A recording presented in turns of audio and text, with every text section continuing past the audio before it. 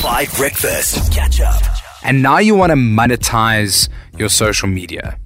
How on earth do we do that? Put together a media kit, which basically is a little presentation that you will send to whatever brand you want to work with that tells that brand who you are, what you do, what you post, who you speak to, sort of just dive down into those audience statistics a little bit from your insights. You know, what are the ages of the people you are speaking to? Where are they based? What are their lifestyles like? That you will then send to the brands that you want to work with. What should we include that? Is it just our content or is it also the numbers to back that content? Yeah, so both of those things. I think first things first is you'll start out with yourself. You'll say a little bit about yourself, who you are, where you come from, what your vibe is online, the kind of content that you post, and then start really drilling down into the audience that you speak to, right? Because that is why any brand is going to work with a content creator because they are trying to reach a certain target market, right? And then, like I said, you list some of those statistics that you get from your insights,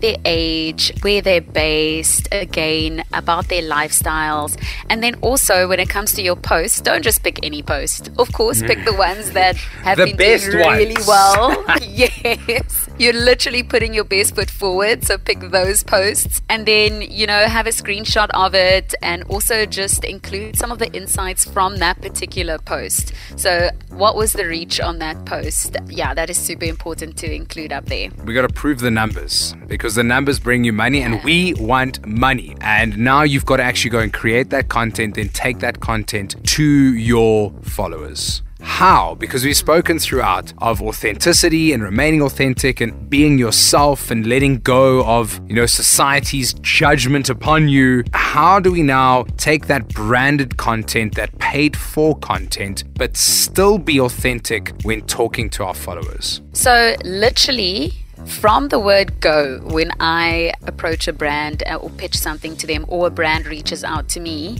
I let them know how important authenticity is to me, that I'm not going to be taking a script and reading that off, that they are welcome to send me suggestions about the direction of the content or the information that should be included in the caption, but that nothing is going to be prescribed, right? That is, I get that out there from the word go. And then really, hopefully the brands that you are approaching, and in fact the brands that you should approach, should be brands that are part of your lifestyle anyways, right?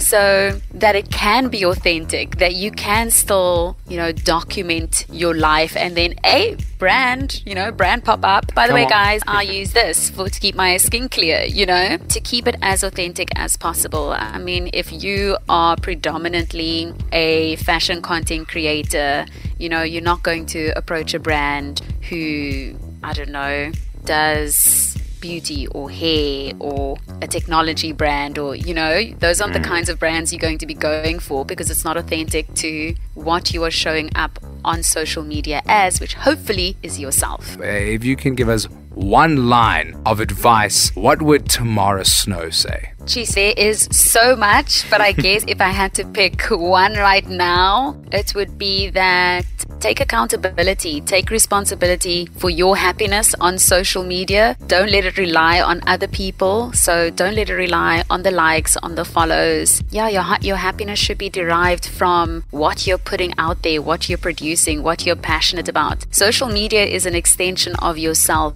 It's not a creation of another self. So don't forget that. Catch up on some of the best moments from 5 Breakfast by going to 5FM's catch-up page on the 5FM app or 5FM.co.za.